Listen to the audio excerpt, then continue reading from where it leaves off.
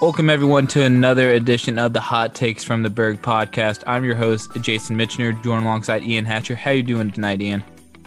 I'm doing really, really good. I was at my grandma's birthday party, and I received a notification that shook the whole NBA world as we know it.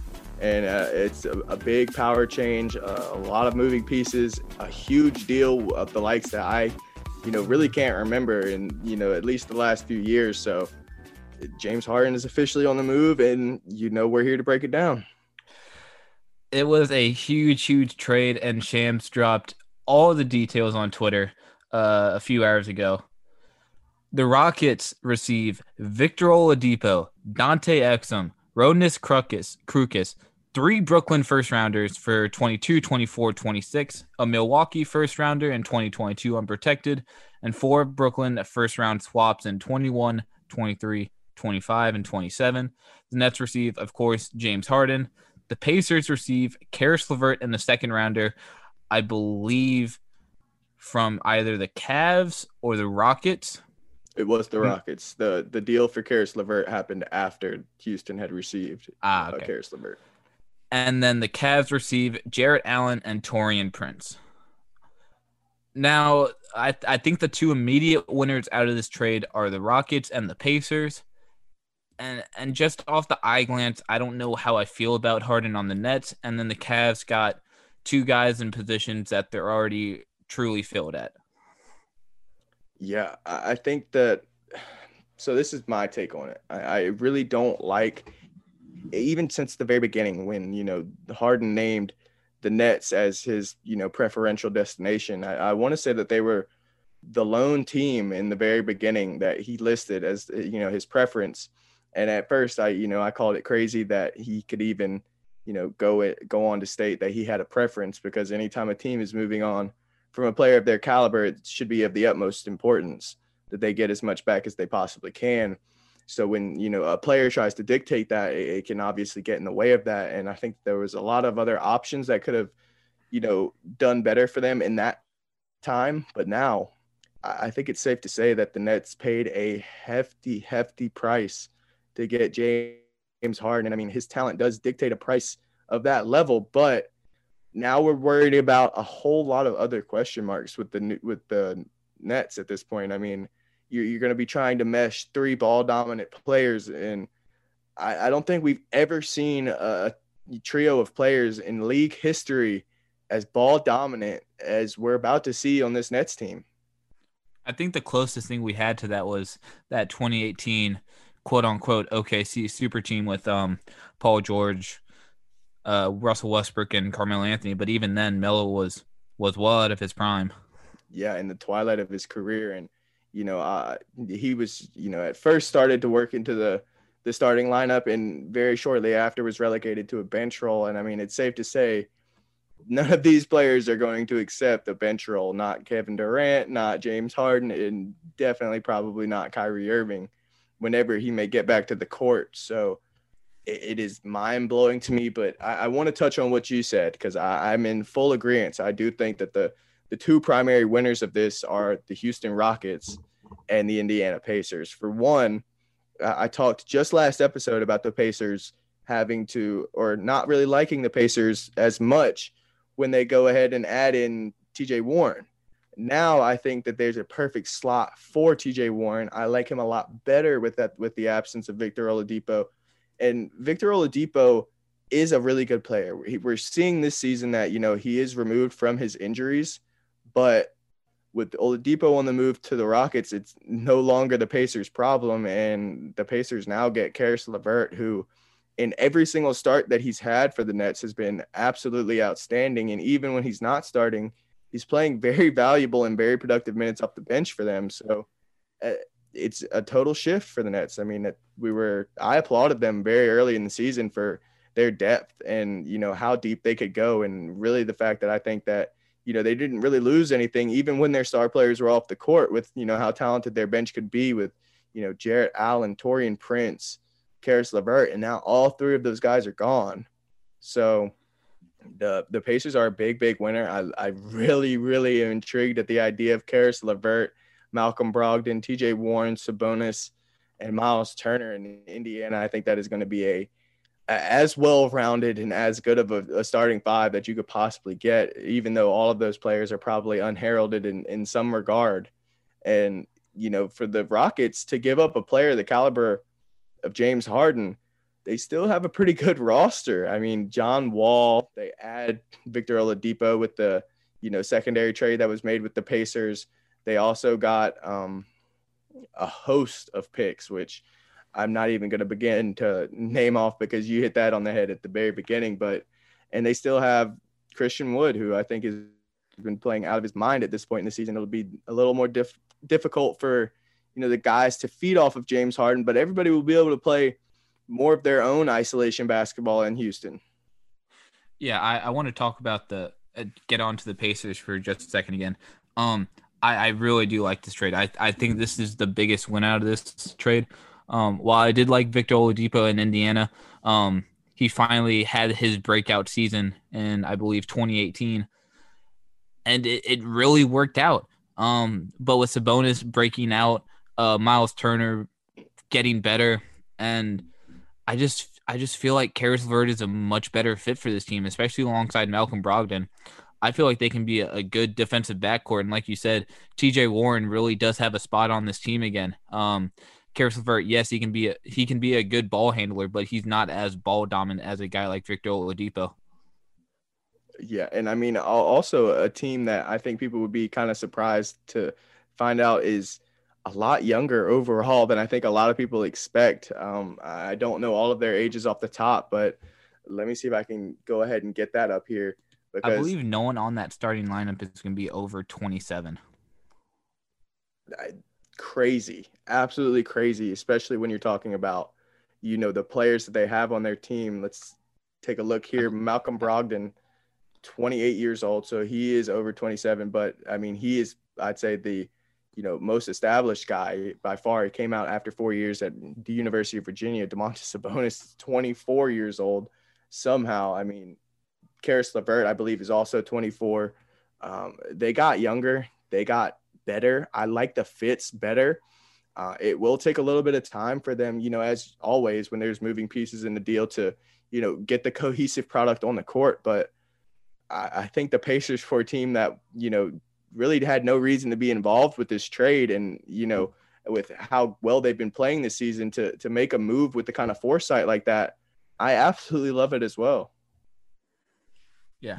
Another team that had a huge win with the Rockets and the Russell Westbrook trade last season. They gave up so many picks, but now they have 8 first rounders to their name, and that's a huge haul for how much they gave up for Russell Westbrook. And in reality, like, yeah, Brooklyn's going to be a good team, but you have trade assets again. Like, they had very, very few first-round picks to their name, and now they have something to work with if they want to try and move stuff around this offseason.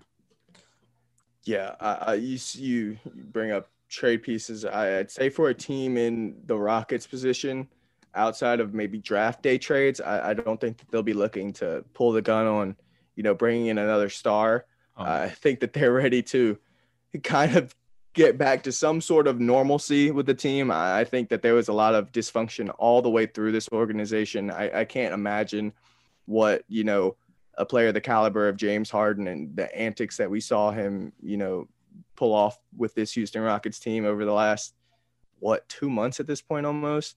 I can't imagine what kind of an effect that had on this organization top to bottom. All signs point to it being an extremely toxic situation. Something that I can't imagine, like I said, anybody would want to be a part of. But to get back what they got, and to also, like you said, that the Russell Westbrook trade, it had to have still been on their minds to, ask and seek this amount of assets.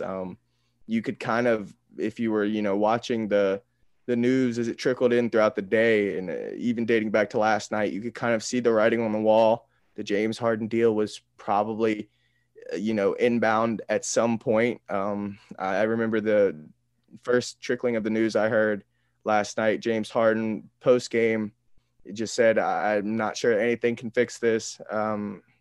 Then this morning, it was that talks had heated up yet again with the 76ers. They were seeking Tyrese Maxey and Ben Simmons. I'm sure we're going to jump back into that in just a minute. But then obviously the news broke with the trade to the Nets. And I think it goes deeper a little bit than just the assets that they acquired. Like I said, that toxicity is not healthy for a team.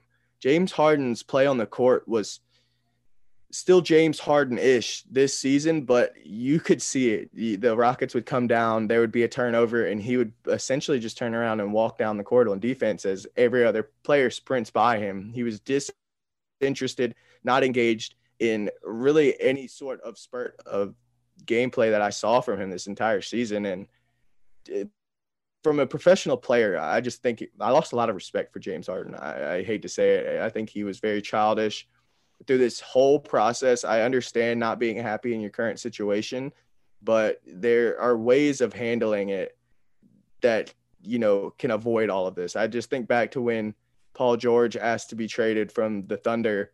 The trade just happened. We found out that Paul George had asked for a trade after the fact of the trade. It was a very professional way that it was handled, with respect for him and the organization in mind the entire time. And James Harden sabotaged that the entire process and any chance that he could get, starting fights at practice. And it's just not a good look for Harden, but he's going to be looking to probably get back in shape and get ready for a title run in Brooklyn. Yeah, I do want to talk about the Rockets starting lineup real quick. It's not a terrible lineup. I don't think they can truly make the playoffs. If they do, no more than a 6 seed. But at the 1, you got John Wall, then Victor Oladipo, Daniel House, and PJ Tucker, and then Christian Wood at the 5. And then off the bench, you have Boogie, Eric Gordon, and Ben McLemore. Like, that's not a terrible team. No, it's not. I'm not ready to really count them out of the playoffs just yet. I still think that, things are kind of shaking out in, the league. Obviously, I've been saying all season, you need to get out to a pretty good start at this point in the season. But when you just think about the players that you just listed off, there's a good chance that, fit wise, this might be, I don't want to say a better fit without James Harden, because James Harden was, everything for them. He made everything go with this Rockets team, and that's how that team was constructed.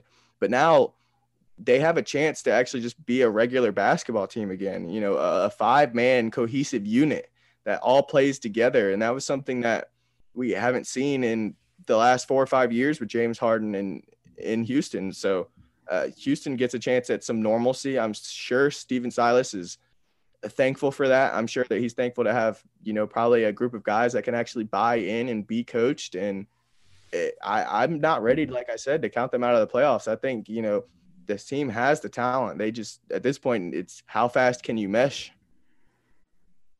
Now, I want to talk about the Cavs real quick. I don't think the Cavs are especially a loser out of this. I think there's just one player that's a loser out of this, and that's Jarrett Allen.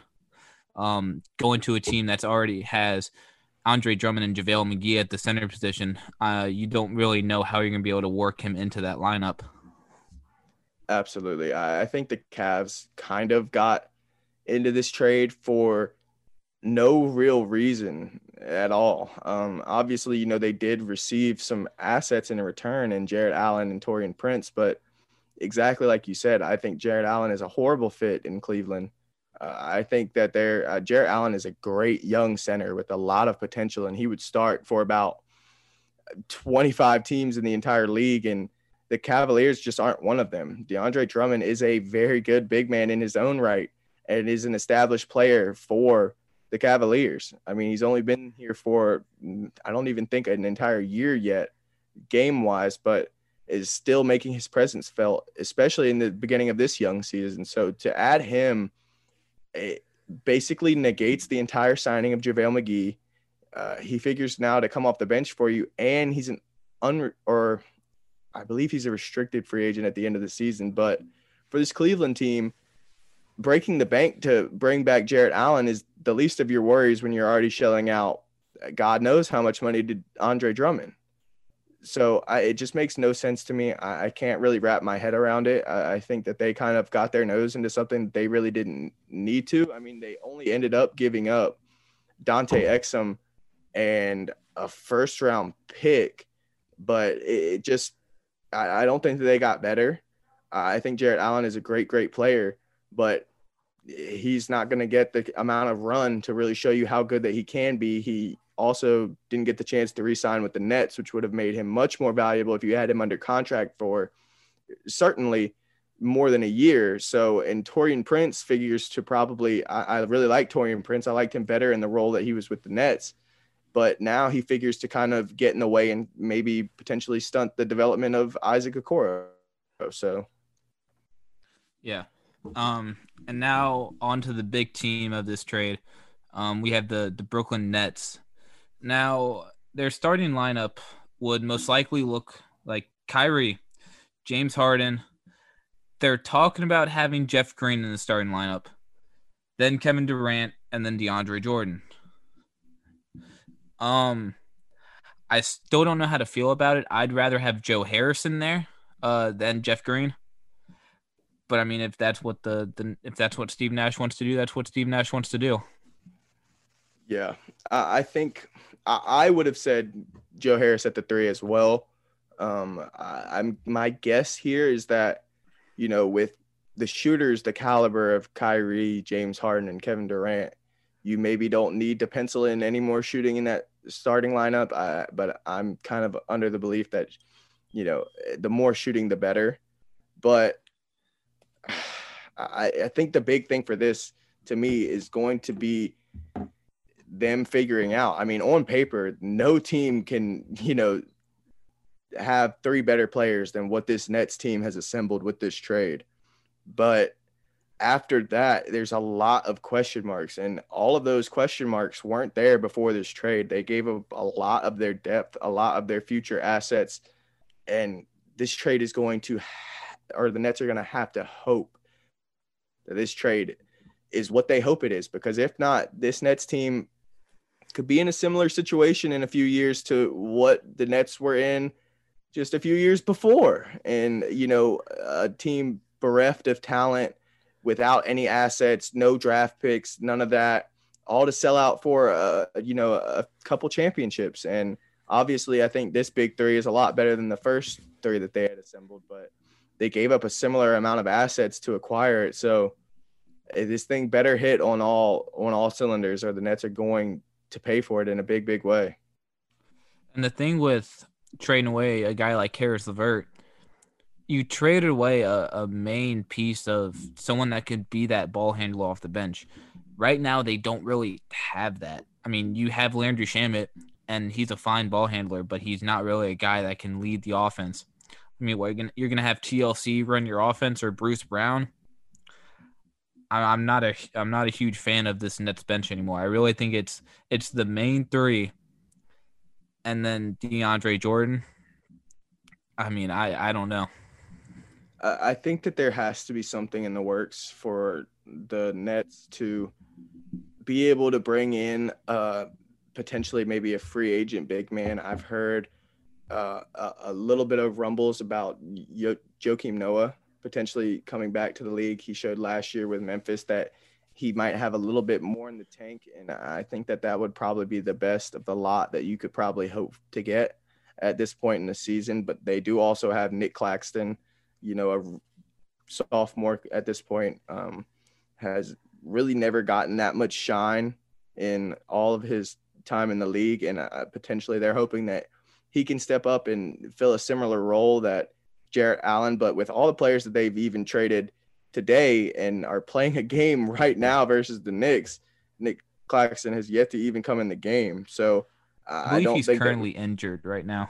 Oh, is that right? Okay. Yeah. Well, you're absolutely right about that. So right now, their only big man is DeAndre Jordan. Yeah. Yeah, I'm not a big fan of that. I think they do have some players on the bench that can still produce for them and are, you can tell are obviously penciled in to fulfill roles that of the guys like Karis LeVert, Torian Prince, and a couple other guys that are no longer with the team. I still do like Bruce Brown a lot. He was one of my most underrated free agent signings, as I said in our, preseason outlook, but Jeff Green is a very, very good and very hardworking player that will definitely fill a role for this team. TLC has yet to really replicate anything that we saw from him in the NBA bubble with this Nets team. So I don't really know how much they're counting on him for. I'm sure that, maybe he'll get more opportunity and maybe he can kind of, blossom and produce a little bit of the way that we saw from him in the bubble. And they do still also have Landry Shamet, who I am a big, big fan of. I like, how unselfish and, how well he fills his role. But after that, yeah, there's not a lot that they have to work with. I'm guessing maybe their hope is that Spencer Dinwiddie comes back, ready to go and can then at that point step into the role that Karis LeVert was in charge of. But I don't know, just for a team that is, now after this, Vegas updated as having the second highest odds of winning the NBA championship. I just think that they have so many question marks top to bottom. Yeah, if I was the Nets, I would have tried to get JaVale McGee off that Cavs team if you're giving up a guy like Jared Allen. Because I think Jared Allen for a JaVale McGee trade, that's not a terrible trade off if you have to give up a guy like Jared Allen. Absolutely not. And it absolutely would soften the blow. I mean, there's a huge hole at the center position right now for this team. I mean, worse anything to happen to DeAndre Jordan, and I don't think we can count anything out from happening to him. I mean, if you've watched the Nets play at all this season, I think one of the most jarring things to me has been just how far DeAndre Jordan has come from the player that he once was. So I just there's a huge hole for them at that position, and that is a very important position. Yeah, I do still think the Nets make the playoffs. I think they could be a 3 or 4 seed at this point. I don't see them winning the East, especially over Milwaukee. I think Boston can still beat them in a 7-game series. That's not even me being biased. I just think Boston has a much better depth to them. I mean, they have a good bench. Once Kemba comes back, you're gonna have guys like Marcus Smart and a good rookie and Pritchard coming off the bench. I mean, 1-on-1 Tatum versus Durant. Yeah, Durant's better, but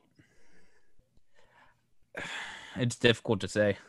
If all things pan out with this Nets team, I think you're talking about a potential, nightmare matchup. I don't think that there is a team in the entire league with the perimeter defense to, keep up with all of these star players. It's just none of these. It was hard enough on head coach Steve Nash to get 2 stars, the caliber of KD and Kyrie Irving, who, do what they do with the ball in their hands to buy in and play the way that they have. And that's why I'd been so impressed with them, is that I was more worried about Kyrie, as I think everyone was, and how much he could buy into the system. And now I don't know what you do anymore. I mean, James Harden is listed as a shooting guard, but everyone in there, anyone who watches basketball knows that the role that he fulfills is that of a point guard.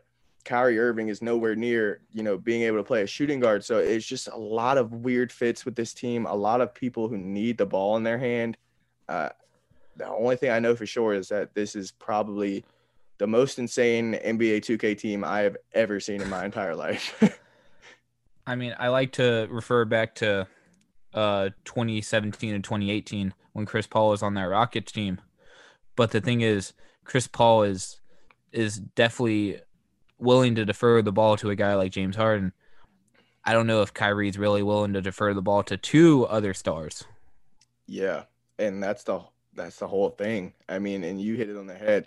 Chris Paul, I think, first thing that you think about when you think of Chris Paul, at least for me, is I think of a floor general, someone, used to and, seeking out, the right play every single time. Kyrie Irving is a scorer first and foremost. I And that's why I've been impressed with him this year. I'd seen him seek out the open man more so than I had in his entire career. And after this, for a guy with the mentality that him and James Harden have, I could see this very easily getting to the point, well, James just got the last 4 shots. It's my time to go off. And when it works, it's going to be insane. But when it doesn't, and when, they start to maybe get at it after each other, what's going to happen then? I can't tell you. It's a lot of question marks for this Nets team. How is it going to mesh together? Who's going to be the main handler? Is it going to be Kyrie? Is it going to be James Harden? I don't think KD ever is meant to be a main ball handler, but everyone knows he can handle the ball really well. He's going to demand the ball. I think it's going to be like the OKC situation back in 2017. Just 3 players. There's only 1 ball.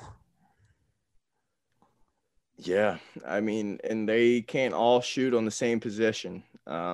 It's just not possible. I'm just sitting here reading through some of the comments from Steve Nash, and it's just a little bit weird. He said, I think basketball is about playing together and being the best you can be. So no matter who you are, it's about finding connectivity and balance within the team and trying to be greater than the sum of your parts. And I struggle really to find out anything about this trade that has anything to do with that. I think they gave up a lot of their pertinent pieces to being, connected and having a balance within their team. I thought that there was, a lot of really good talent top to bottom on this team. And obviously, you add another huge player at the top, but you gave up a lot of your depth and a lot of important pieces to do it. So I think that there's only so much that we can say about it, but it's going to come down to seeing it on the court and how it all pans out. And for Steve Nash, a first-year head coach, I have a lot of respect for him, and I think he's done a really, really awesome job with this team so far. But I'm not sure if he's the guy to be able to, handle all these personalities, all these alpha dogs in one locker room. And I don't know who could, and can't think of a coach that was ever asked to do it with 3 players of this caliber. So it's a lot of things that are first in probably NBA history. And it's going to be really weird getting used to James Harden in a Nets jersey for sure. I mean, besides that Golden State Warriors team, I think this is the first team that has 3 potential top 15 players on that one team, even potential top 10 players, if you want to consider Kyrie a top 10 player. But it's going to be a lot of butting heads, I feel, for the first few weeks. It's going to be a lot of getting used to for Harden, have to play with Kyrie and KD. I mean, yes, Harden played with KD, but he was also a 6th man at that point in time, not the blossomed out 2-time MVP Harden. Yeah, I thought it was interesting what you said about the Golden State Warriors. I do agree with that a little bit, but also in that situation, you had a player in Klay Thompson, who is, the guy who doesn't need the ball. I mean, we've seen him score 60 points on 11 dribbles in a game before. I can't remember the last time I saw James Harden or Kyrie Irving hit a bucket without 11 dribbles in a single possession. So it's going to be a lot of ball dominant play from this Brooklyn Nets team, but I'm going to have to see it on the court. And I think KD is the only one that you can pencil in as, taking the most of an off the ball kind of a role.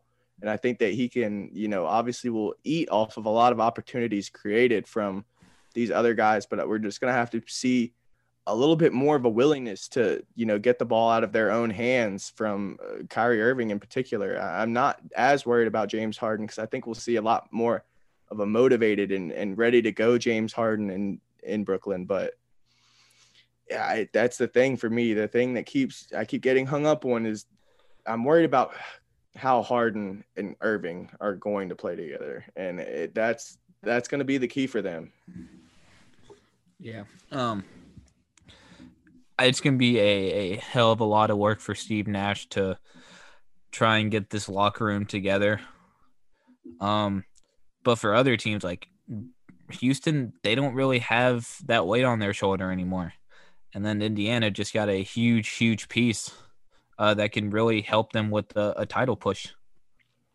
Absolutely. I would love to see an Indiana Pacers and Brooklyn Nets matchup at some point in the Eastern Conference. How fitting would it be for the, Karis LeVert to essentially probably be, one of the afterthoughts in the James Harden trade, and how fun would it be to what I think is very possible for a guy of his talent level to torch this, Brooklyn Nets team all series long. I think it's undervalued how potentially bad this team can be on defense in the Nets. Yeah. I think Jarrett Allen was a big part of that in the middle. DeAndre Jordan is not the same caliber of athlete that he was at one point in his career. I think that asking him to occupy that role would probably be asking too much of him.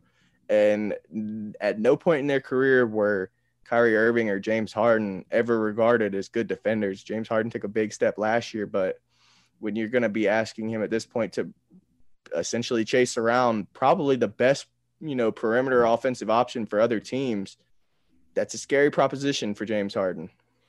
Yeah, I was going to say, you want to talk about worst defensive backcourts in the league. You want to talk about Dame and CJ. Let's talk about Kyrie and Harden now. Like, that arguably might be one of the worst defensive backcourts, but arguably the best offensive backcourt if it works. Oh, absolutely. I think already I'm willing to stamp it. This is probably the best offensive backcourt, bar any kind of, chemistry issues.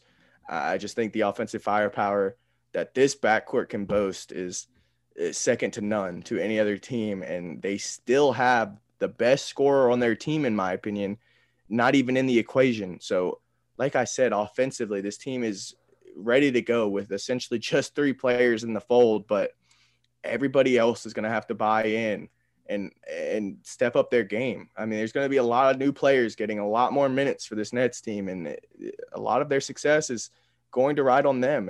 I'm never worried about star players on good teams. I don't think, you can usually pencil those guys in to do exactly what they do night in and night out, but it's the other contributions that you get that really make a really good team. And I just am a lot more worried about those contributions after this trade. Yeah. All I know, it's definitely going to be an interesting next few days to see if there's any other trades. I mean, Bradley Beal is not happy in Washington. We'll see what ends up happening with that. A quick note, really quick. I'm interested to know how you feel. I personally would have liked Bradley Beal on this team a lot better, especially if they could have paid a similar price. And I'm not sure if Bradley Beal is worth all that they gave up to get James Harden, but I think he could have filled a complementary role a lot better. And he's not this, really, really strong defender or anything, but I just think that you could pencil Bradley Beal in as a better fit in Brooklyn. I think 2 less picks and not giving up Jarrett Allen. Yeah. Bradley Beal, I think, would have fit better on this team. He's had the off-ball role in the past when John Wall was the superstar he was when he was healthy. He can play off ball really well and let Kyrie and KD do their things, be that spot up shooter that can handle the ball some. But Harden hasn't been that since like 2012? Yeah. So it's definitely be interesting. But no matter what happens in the NBA, you'll always be able to find it here. Might be a few hours late, might be a day late, but we're always be able to cover it. Absolutely. But I've been your host, Jason Mitchner, joined alongside Ian Hatcher. We'll see y'all next time.